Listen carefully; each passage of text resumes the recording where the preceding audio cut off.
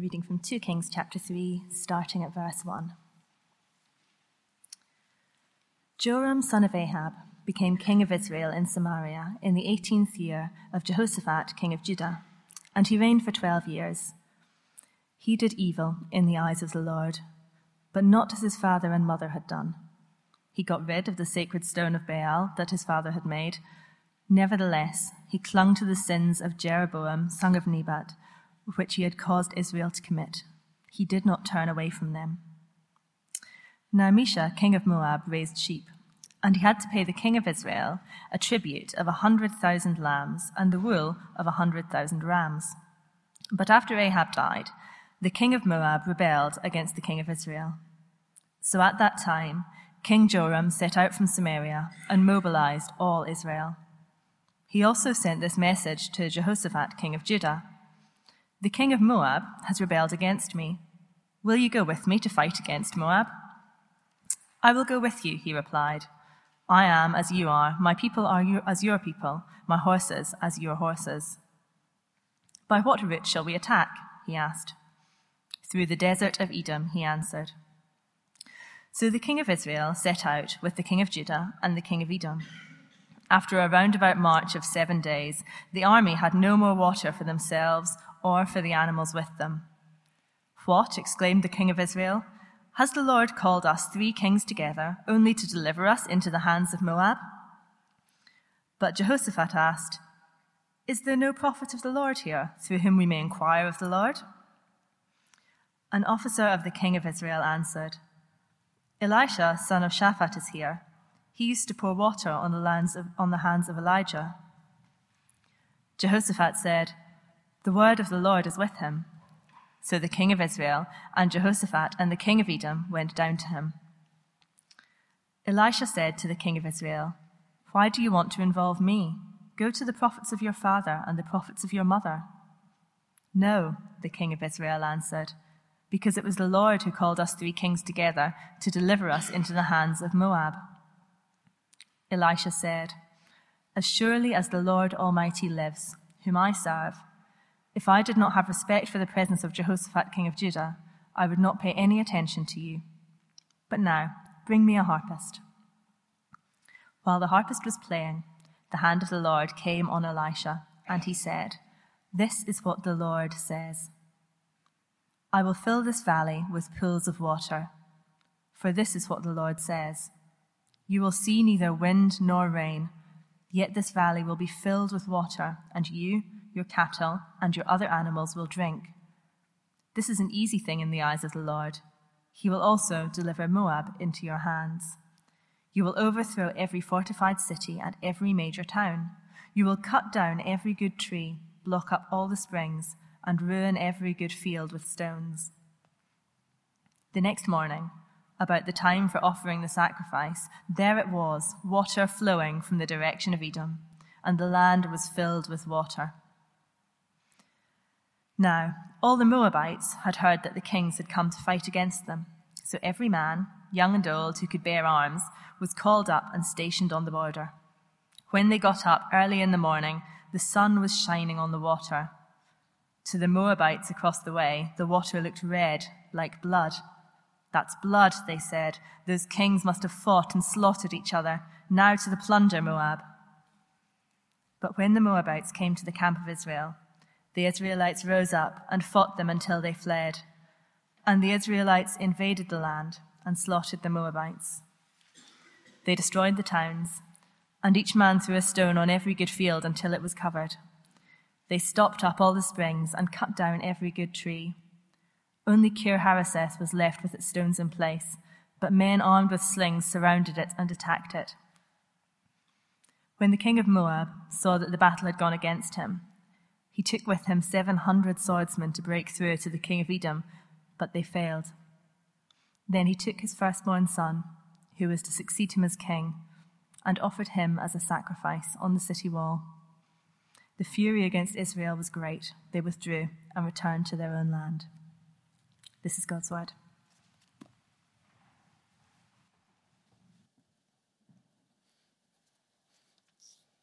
Right, thank you for reading. Good morning. My name's Matt Fuller. If we've not met, hear a reading such as that and wonder what is going on there. Well, that was indeed my first experience upon reading 2 Kings 3. I think I've worked out why it's there. But if you are joining us, we're just spending a few weeks in chapters 1 to 8 of the book of 2 Kings, the cycle of Elisha, the prophet. And he is the chariots and horsemen of Israel. That's his nickname. And the Lord has recorded this for us, and I think we'll need his help to apply it rightly. So let me pray as we begin.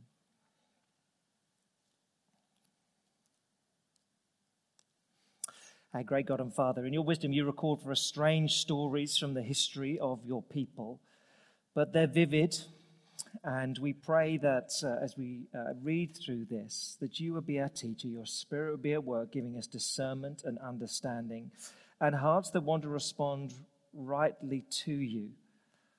Father, that is your work. Please be at it amongst us, we pray. In Jesus' name, amen.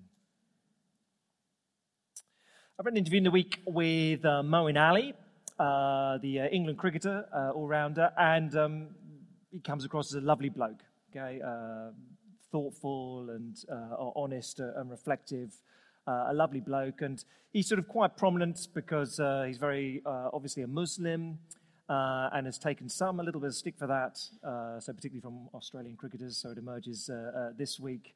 But it was an interesting article with him. He spoke of the difference that his faith made to him. He said, look, that's the most important thing in my life. Then family and cricket comes after that. And he said, look, I believe that God has a plan for all of my life. And the interviewer was Mike Atherton, well-respected journalist. He just, in a little aside, made a comment, it's evident that for Moeen, his faith is really significant for him. Unlike most sportsmen who claim to have faith, and it's just a little sort of psychological boost to them. It was just a sort of throwaway line in the piece. But that is that journalist's experience. Loads of sportsmen claim to have faith, and they think it helps them a little bit. But this guy, it's a bit different. And at that point, you think, well, what do you mean by faith?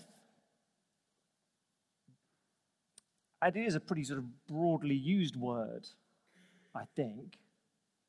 He's got a faith. There is people of faith. But what does it mean? You start to wonder, has it become sort of so familiar as a sort of word that it's almost useless? You're better off finding a new word. Apart from the Bible uses it quite a lot. It'd be quite hard to go through the Bible without the word faith. But trust, dependence, reliance, those will be good words, perhaps. Because here in 2 Kings and chapter 3, lots of people have faith.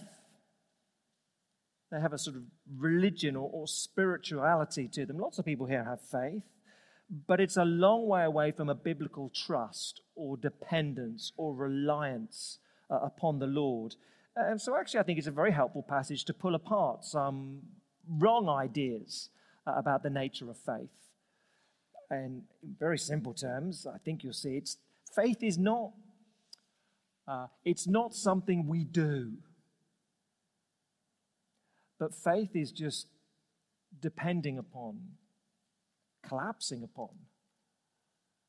a very generous God. Okay, it's not primarily something we do, but it is resting upon a very generous, very gracious God. Now, if you are joining us as we look at 2 Kings, 2 Kings is a pretty unedifying book, if the truth be told. It's not the one you read and go, oh, yeah, great, because it's a record of, it's a history book. And so you're not meant to copy everything that takes place here any more than you would copy the behavior of William the Conqueror in 1066. It's just a record of what took place. And it was written up about 300 years after the events of 2 Kings chapter 3. It's written up in about 550-ish, something like that. God's people have lost everything. God's people, Israel, they've been driven out of the promised land. They're in exile. And the book of 1 and 2 Kings is written essentially to say, well, what went wrong? God had given you all these wonderful blessings, and now you've lost them all. What went wrong? And so when we read through this book, we're basically looking at examples of things that went wrong most of the time. And God has recorded 2 Kings 3 broadly to say, look, here are my people and what they did in the past. Don't do that. Don't do that. Now, to orientate ourselves a little bit more in history, here's a family tree. It's a pretty rough and ready family tree, and any accidental likeness to anyone in the building is completely, so don't think, it's none of that. It's just free images off the net. But the key things, I guess, to try and orientate ourselves, there was one nation, the nation of Israel, God's promised people. So the great King David, his son Solomon. You can see the likeness there. They just went for slightly different facial hair at the top there. But the kingdom then split in about 931 BC. So you get the north, the 10 tribes of Israel, and the south, the 2 tribes of Judah. The north is led by Jeroboam, and they're the breakaway. They're the naughtiest of the people, if you will. So as soon as Jeroboam has broken away the 10 tribes, it's chaos. It's chaos in Israel. There's coups, there's military coups. And so there's no clear line of succession. The 2 tribes of Judah under Rehoboam, that is still the promised line. So God said there will always be a king descended from David on the throne. And so the line runs father to son, father to son. So when the kingdom splits, Judah is better. Whereas over here, Israel is disastrous. King Ahab, we looked at in 1 Kings about 18 months ago or so. He is the worst king Israel ever has. 1 Kings 16 will tell you that. He's the worst king before and ever since. No one's as bad as Ahab. He's absolutely appalling. He has a son, Jehoaz. He dies after 2 years on the throne. So Joram has just come to the throne. Okay? Joram is the son of Ahab, the younger son. His older brother had reigned for about 2 years. Okay? That's where we're at in history. And where are we? We're about 850 BC now. The names get a little bit confusing, but the key ones for us today, Joram, very bad. Jehoshaphat, can we just make a deal on him? He's a bit long as a name. I'm going to call him Japhat. Okay? Can you live with that? Because otherwise I'll start stumbling. And also I think Japhat, Joram, they sound very different, so we won't get confused. Can we run with that? It was either that or Fatty. Fatty seemed a bit inappropriate, so I'm going to go for Japhat. Right? Can we deal with that? Okay. Joram, Jehoshaphat, Japhat, they're the key ones. That's where we're at in history. Okay, let's pick it up. Chapter 3, verse 1. Joram, son of Ahab, became king of Israel in Samaria. That's the northern 10 tribes, Israel, in the 18th year of Jehoshaphat, Japhat, king of Judah. Joram reigned for 12 years. Here's the summary. He did evil in the eyes of the Lord, but not as his father and mother had done. He got rid of the sacred stone of Baal that his father had made. Nevertheless, he clung to the sins of Jeroboam, son of Nebat, which he had caused Israel to commit, and he did not turn away from them. So that's Joram. And if you met him, he'd say, look, I'm bad, but I'm not as bad as my dad. That's about all you get from him. But I am as bad as Jeroboam, the first terrible king. So it's a little bit like, I don't know, you might bump into, as you do on your travels, you bump into Robert Mugabe, and you say, Bob, you've not lived a very good life, have you? And he might say to you, well, I have been a brutal dictator. My regime has been despicable. The crimes I've committed are horrific, but I was not as bad as Hitler. At which point you say, well, that's not very impressive. We can all play that game and find someone worse than us. You're not as bad as your dad, Joram, but you're still a terrible king. Now, the presenting issue that comes up is Moab, another kingdom nearby, has a rebellion. They pay a lot of money to Israel, and so the king of Moab gets a bit fed up with that. Verse 4, Misha, king of Moab, he'd raised all this money, but after King Ahab died, well, there was a period of, the impressive king, wicked though he was, good military king, he's died, so there's a rebellion. And then we pick up our story. I want to look at it in this way. I want to look at how these 3 different kings behave. Joram, Jehoshaphat, and Mesha. Because all of them have faith, but none of it's particularly good. We'll look at how the 3 kings behave and contrast it with reliance or trust upon the Lord. Okay, so we're going to look at drifting faith of Jehoshaphat, desperate faith of Joram, pagan faith of Mesha, but in the middle, the surprising grace of the Lord. All right? Drifting faith, desperate faith, pagan faith, but happily in the middle, there's the surprising grace of the Lord. Let's look at them. First then, the drifting faith of Jehoshaphat. Pick it up at verse 6. There's been a rebellion. Well, verse 5. After King Ahab died, the king of Moab rebelled against the king of Israel. So at that time, King Joram of Israel set out from Samaria and mobilized all Israel. He also sent this message to Jehoshaphat, king of Judah. The king of Moab has rebelled against me. Will you go up with me to fight against Moab? I'll go with you, Jehoshaphat replied. I am as you are. My people as your people. My horses as your horses. By what route shall we attack? He asked. Through the desert of Edom, Joram replied or answered. And you read that and think, well, okay, well, so what? But the author, he's given us a deliberate déjà vu if we're careful readers. If you just turn back a few pages to 1 Kings 22. 1 Kings 22, it's 2 years earlier. Ahab is king of Israel.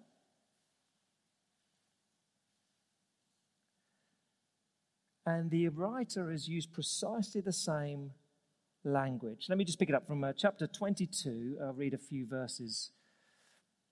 For 3 years there was no war between Aram and Israel, but in the third year, Jehoshaphat, king of Judah, went down to see the king of Israel. The king of Israel said to his officials, don't you know that Ramoth-Gilead belonged to us, and yet we're doing nothing to retake it from the king of Aram? Question from the king of Israel. He asked Jehoshaphat, will you go up with me to fight against Ramoth-Gilead? Listen carefully to the reply. Japhat replied to the king of Israel, I am as you are, my people as your people, my horses as your horses. But Jehoshaphat said to the king of Israel, first, seek the counsel of the Lord. So the king of Israel brought together the prophets, about 400 men, and asked them, shall I go to war against Ramoth-Gilead, or shall I refrain? Go, they answered, for the Lord will give it to the king's hand. But Jehoshaphat asked, is there no longer a prophet of the Lord here whom we can inquire of?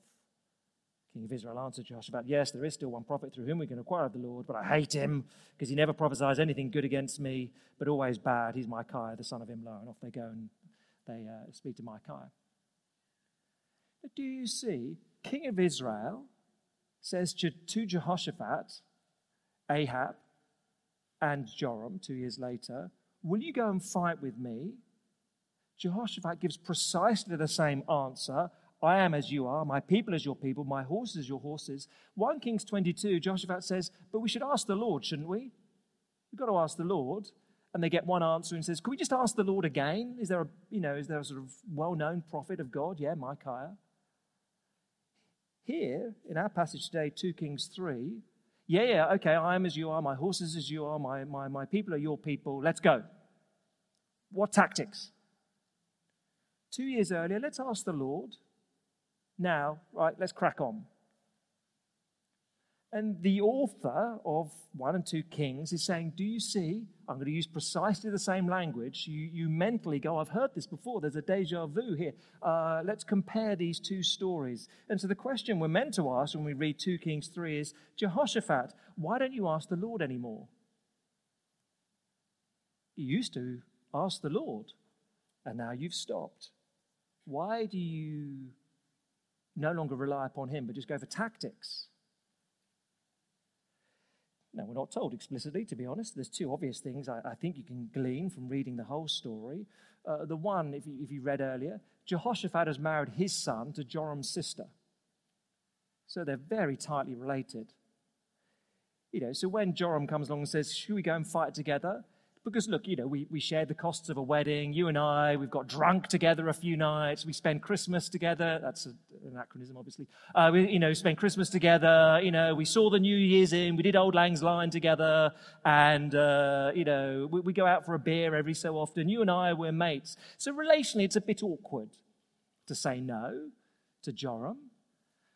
And I guess sort of know that sentiment sometimes. You gather at a family gathering, and you may be, if you're a Christian, you're the only one there, and you think, should we give thanks for the food? Or a bit awkward. And, there's that sort of semblance of it going on. I don't want to be the pious one here. Perhaps there's something of that. I guess the other little observation, time has passed. The last time Japhet was asked, do you want to go to war? They went to war, and he survived. And yeah, we can go to war again. I'm good at that. Did that last time, and it worked out. And so rather than being the king who says, we must pray and ask the Lord what to do, he now says, yeah, we can do this. I've done this before. Now that, I think, is a pretty familiar sentiment. So you start a new job, and it's a step up, and you feel slightly exposed going in. And so you start your new job and say, Lord, help me in my new job, and help me to do it well, and I pray I get on well with my colleagues, and help me to be known as a Christian and perhaps to witness for you. And you pray because you're a bit nervous, and then a year later, you never pray about work anymore. Not if it's going well. You just take it for granted because you're quite good at that. Or you become a parent for the first time, and you get your child home, and you go, Lord, what do we do? Lord, help. What does that cry mean? And you're praying all the time because you're awake all the time. You can't get to sleep, so you might as well pray. And you're just desperate. And then after a while, well, you got this done. It's fine. You don't really pray about bringing up children. You just do it and get on for it. We can all, any different arena, we can drift into that sort of pattern. There's Jehoshaphat. So he's just drifted. He used to rely upon the Lord a lot more. Now, I'm competent. I got this king thing off. I'm quite good at it. I'm pretty good in a chariot, and my tactics are good on the battlefield. I'm your man. He's just drifted. No longer reliance, just a sort of functional faith. But it doesn't go so well. So they concoct this plan, verse 8, by what route should we attack? Through the desert of Edom. Quick map, you get that? Have you got that? Quick little map. So rather than going, there they are in Israel, can you see? I guess the most direct route is you cross the Jordan River above Jericho, and then you go into Edom. But they come all the way down through Judah, Edom, and then they're going to attack from the south. Because if you're Moab and have rebelled against Israel, you're expecting the attack to come from the north. They're going to come from the south. Okay, that's what's going on. So they take the long route round. The only problem is it's a desert. And so verse 9, so the king of Israel set out with the king of Judah and the king of Edom. After a roundabout march of 7 days, the army had no more water for them or for the animals with them. And you think, Jehoshaphat, you could have avoided this problem if you'd asked the Lord. But you've drifted. We'll come back to him. And he's the best of the kings. But the drifting faith of Jehoshaphat. He is a believer, though. His faith has drifted. More succinctly, you've got the desperate faith of Joram, verses 10 to 13. So they're in trouble. Desperate faith of Joram. They're in trouble. No water for the army, no water for the troops. And so we pick it up. Verse 10. What? Exclaimed the king of Israel. I take it probably the exclamation was a little bit stronger than that and had a few little asterisks in it. What the is going on? We're in trouble. What? Says the king of Israel. Has the Lord called us 3 kings together only to deliver us into the hands of Moab? Well, that's a bit of a surprise, Joram. You're invoking the name of the Lord. But you're not a follower of the Lord. You've been following after other gods all your life. And now you're blaming God for something going wrong. Well, that's a little bit of a surprise. Still, it prods Jehoshaphat's memory. So verse 11, is there no prophet of the Lord here through whom we may inquire of the Lord? We should have asked God, shouldn't we? That's what I did last time. That's what you're meant to do. Should we do that? An officer says to him, well, yeah, there's Elisha, son of Shaphat. He's here. He used to be Elijah's servant. Jehoshaphat said, the word of the Lord is with him. So the king of Israel and Jehoshaphat and the king of Edom went down to him. So along comes Elisha, who is our sort of chief protagonist in these sort of 2 Kings 1-8. He's the prophet of the Lord. He's God's mouthpiece. He speaks for the Lord. You can take what he says as positive. apart from here, he's not super flattering. So these kings, they go to him, and verse 13, Elisha said to the king of Israel, "Or do you want to involve me? Go to your God. Go to the prophets of your father and the prophets of your mother. You and your family, you've chased after Baal for generations. You go and ask them. They're your gods. What do you want with me? You've never been interested in me. All you've tried to do is kill me and Elijah. So on your bike, mate." "No," the king of Israel answered, "because it was the Lord who called us 3 kings together to deliver us into the hands of Moab." No, look, I'm in a bind, Elisha. I'm pretty desperate right now, so I'll try anything. What about the Lord? Can he help? Look, I know I'm not a follower of the Lord. I don't pray to the Lord. I don't never listen to him. I have nothing to do with him. But right now I'm in a fix, and so I'll try anything. Now, in the 21st century, that sort of faith is still pretty common, I'd suggest. I'm not a Christian. I'm not sure there's God. But right now I'm in a complete fix, and so I'll try anything. God, I'm going to pray to you. I don't know how this works. Is this how it works? Do I just sort of shout into the air? I've never bothered you before. I don't know what I'm doing right now, but everything else has failed, and I can't sort the problem out myself. Help? Please? That's sort of what you've got here. Now, the Lord may be kind, and he may answer prayer of someone who's not a believer, not a follower of Jesus. He might. But this is pretty desperate stuff. And it's certainly not a biblical faith. It's not dependence, reliance, trust. It's not that. It's anything will do. I'll give anything a go if things are bad enough. That's Joram. So you've got the drifting faith of Jehoshaphat, the desperate faith of Joram, and yet it is greeted with the surprising grace of the Lord in verses really 14 to 25. But of course, this is the bulk of the story, not upon what the kings do, but upon how the Lord responds. 2 surprises. Let me suggest there are 2 surprises here in the surprising grace of the Lord. The first is that Elisha says, yeah, God will listen to you, Joram. Not because of you, but because of Jehoshaphat. Verse 14. Elisha said, "As surely as the Lord Almighty lives, whom I serve, if I did not have respect for the presence of Jehoshaphat, king of Judah, I would not pay any attention to you. But I might now." Now look, Jehoshaphat's not great, Japhat's not great, but he is a believer. More importantly, he is the descendant of David.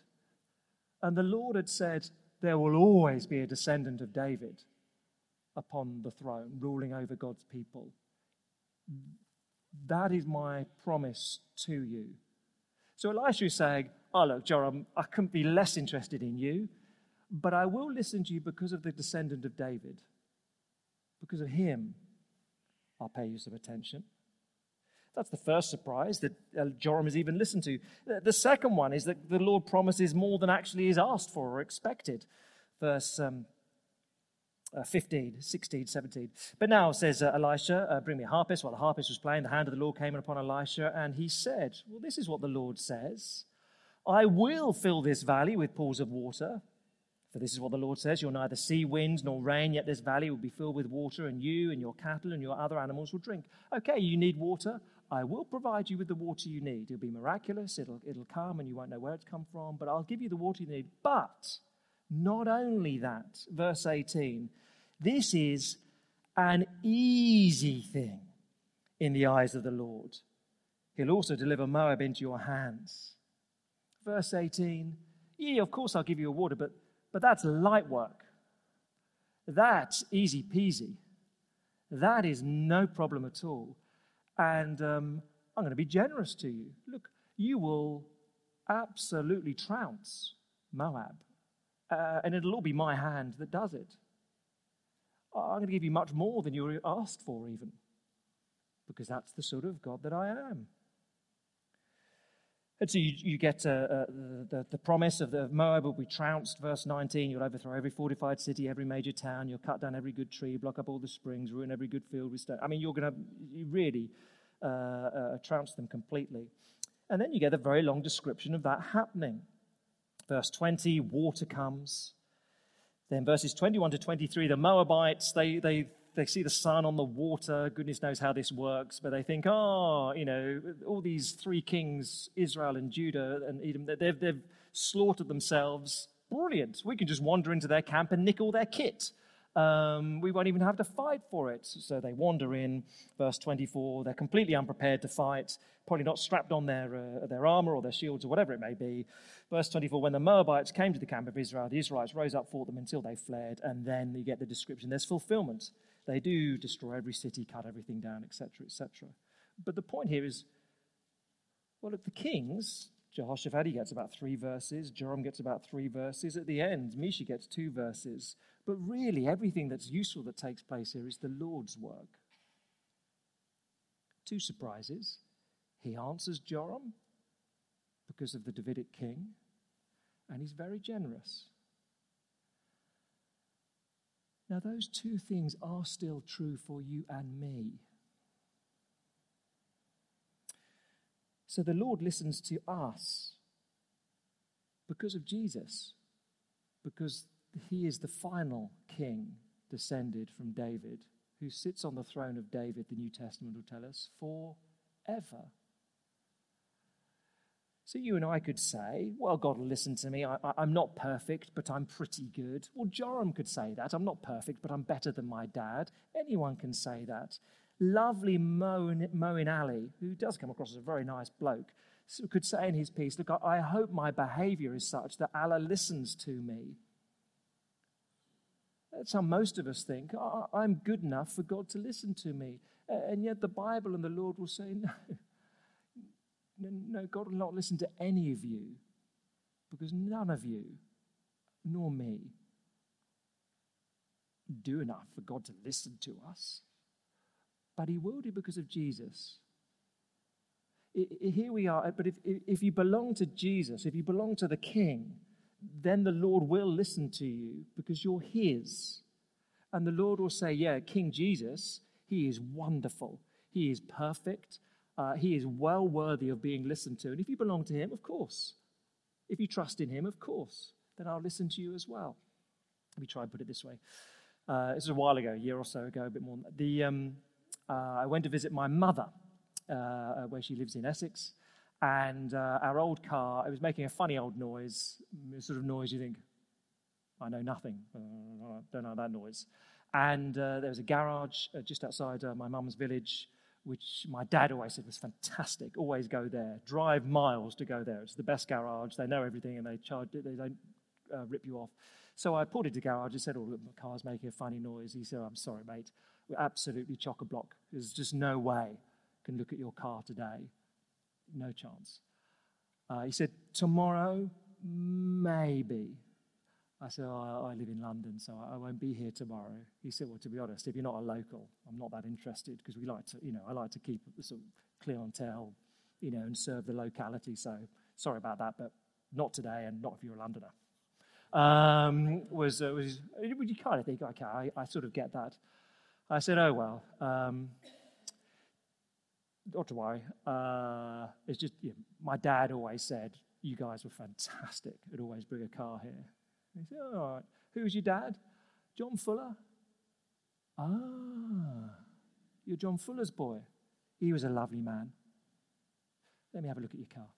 And he did. My dad's dead, but he remembers him. And, for the sake of your dad. On my own, no chance. Today, you haven't got to look in. You're a Londoner, get lost. No chance. Belonging to John Fuller, of course I'll listen to you. I'll do it now because of him. And for you and for me, God, will you listen to me? No. Why would I do that? Why would I do that when you barely acknowledge me? You so often reject me. But Lord, I belong to Jesus. I know I've done wrong, but I've trusted in him. Oh, you belong to Jesus? Well, you can ask me anything you want. I'll give you much more than you ask for when you belong to Jesus. And that's what's going on here. At the moment, we're preaching through Ephesians chapter 1 in the evening. It'll take about a month just to get through one chapter there, so be thankful. Because you don't want a month in this chapter. But Ephesians 1 is a wonderful chapter. But just so striking, you read through Ephesians 1, and the language is God gives every spiritual blessing. He lavishes his grace upon us. It is his good pleasure and purpose to pour out blessings upon his people. He is a God who loves to give.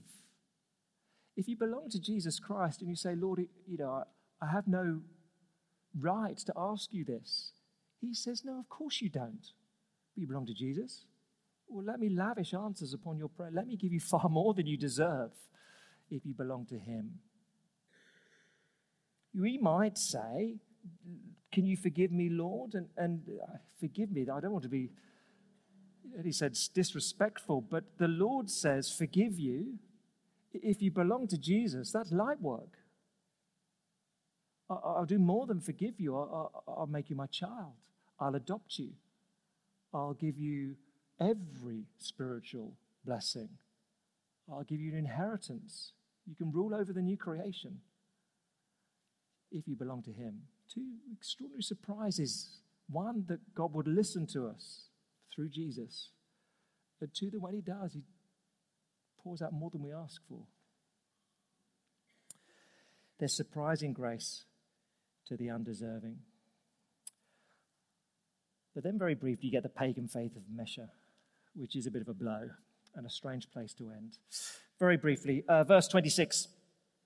When the king of Moab saw that the battle had gone against him, he took with him 700 swordsmen to break through to the king of Edom, but they failed. It's the last hurrah, but that doesn't work. And so his last desperate act, verse 27, then he took his firstborn son, who was to succeed him as king, and offered him as a sacrifice on the city wall. The fury against or upon Israel was great.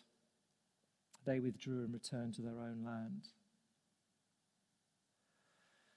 Okay, well, this is obviously a despicable act.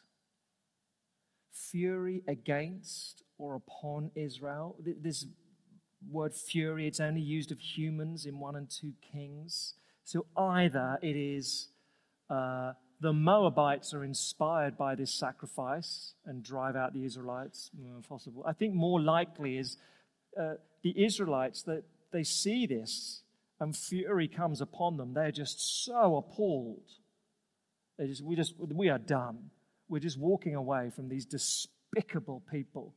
We just can't be anywhere near this, I think is probably what's taking place. The Moabites, they had their pagan god, Chemosh. And obviously Mesha thinks, if I can bribe my god Chemosh to help us if I sacrifice something to him. Now that is pagan faith. Obviously wicked here.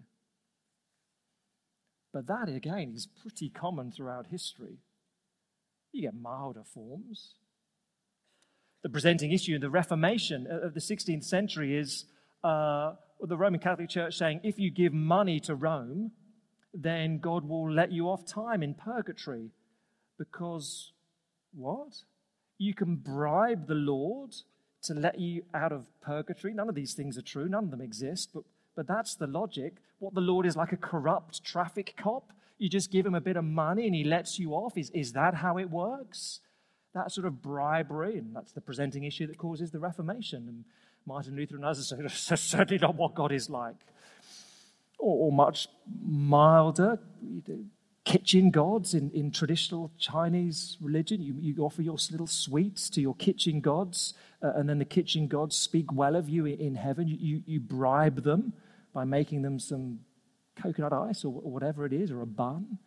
You offer something to bribe the gods. It's pagan faith. It's desperate. It's a million miles away from the Bible.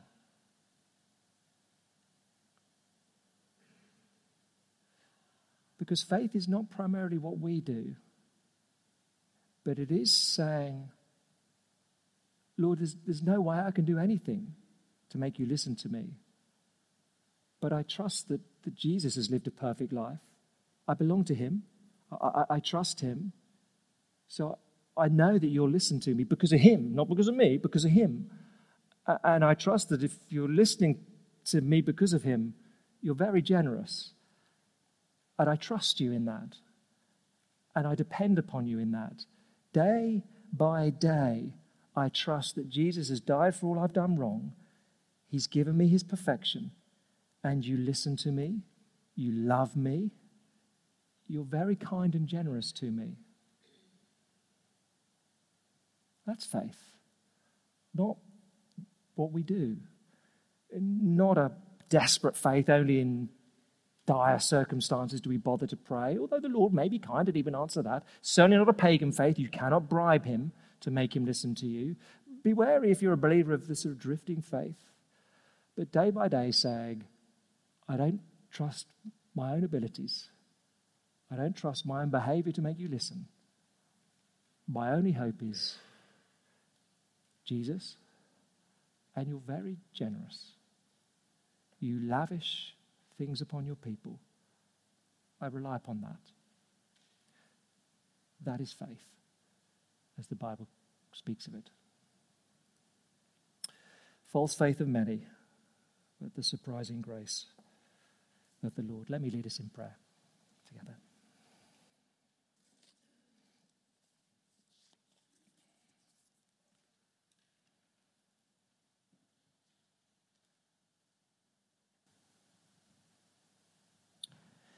Hey, great God and Father, we thank you and we praise you that faith is not primarily something we do. It is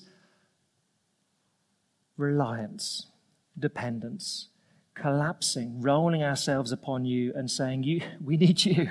We'll not do this on our own. We can't bribe you to be on our side. We are utterly dependent upon you being generous and kind and listening to us because of Jesus, not because of us, and giving us more than we deserve because of Jesus, not because of us. Father, would we trust you, the very generous, wonderfully gracious, utterly trustworthy God, not ourselves. We pray in Jesus' name. Amen.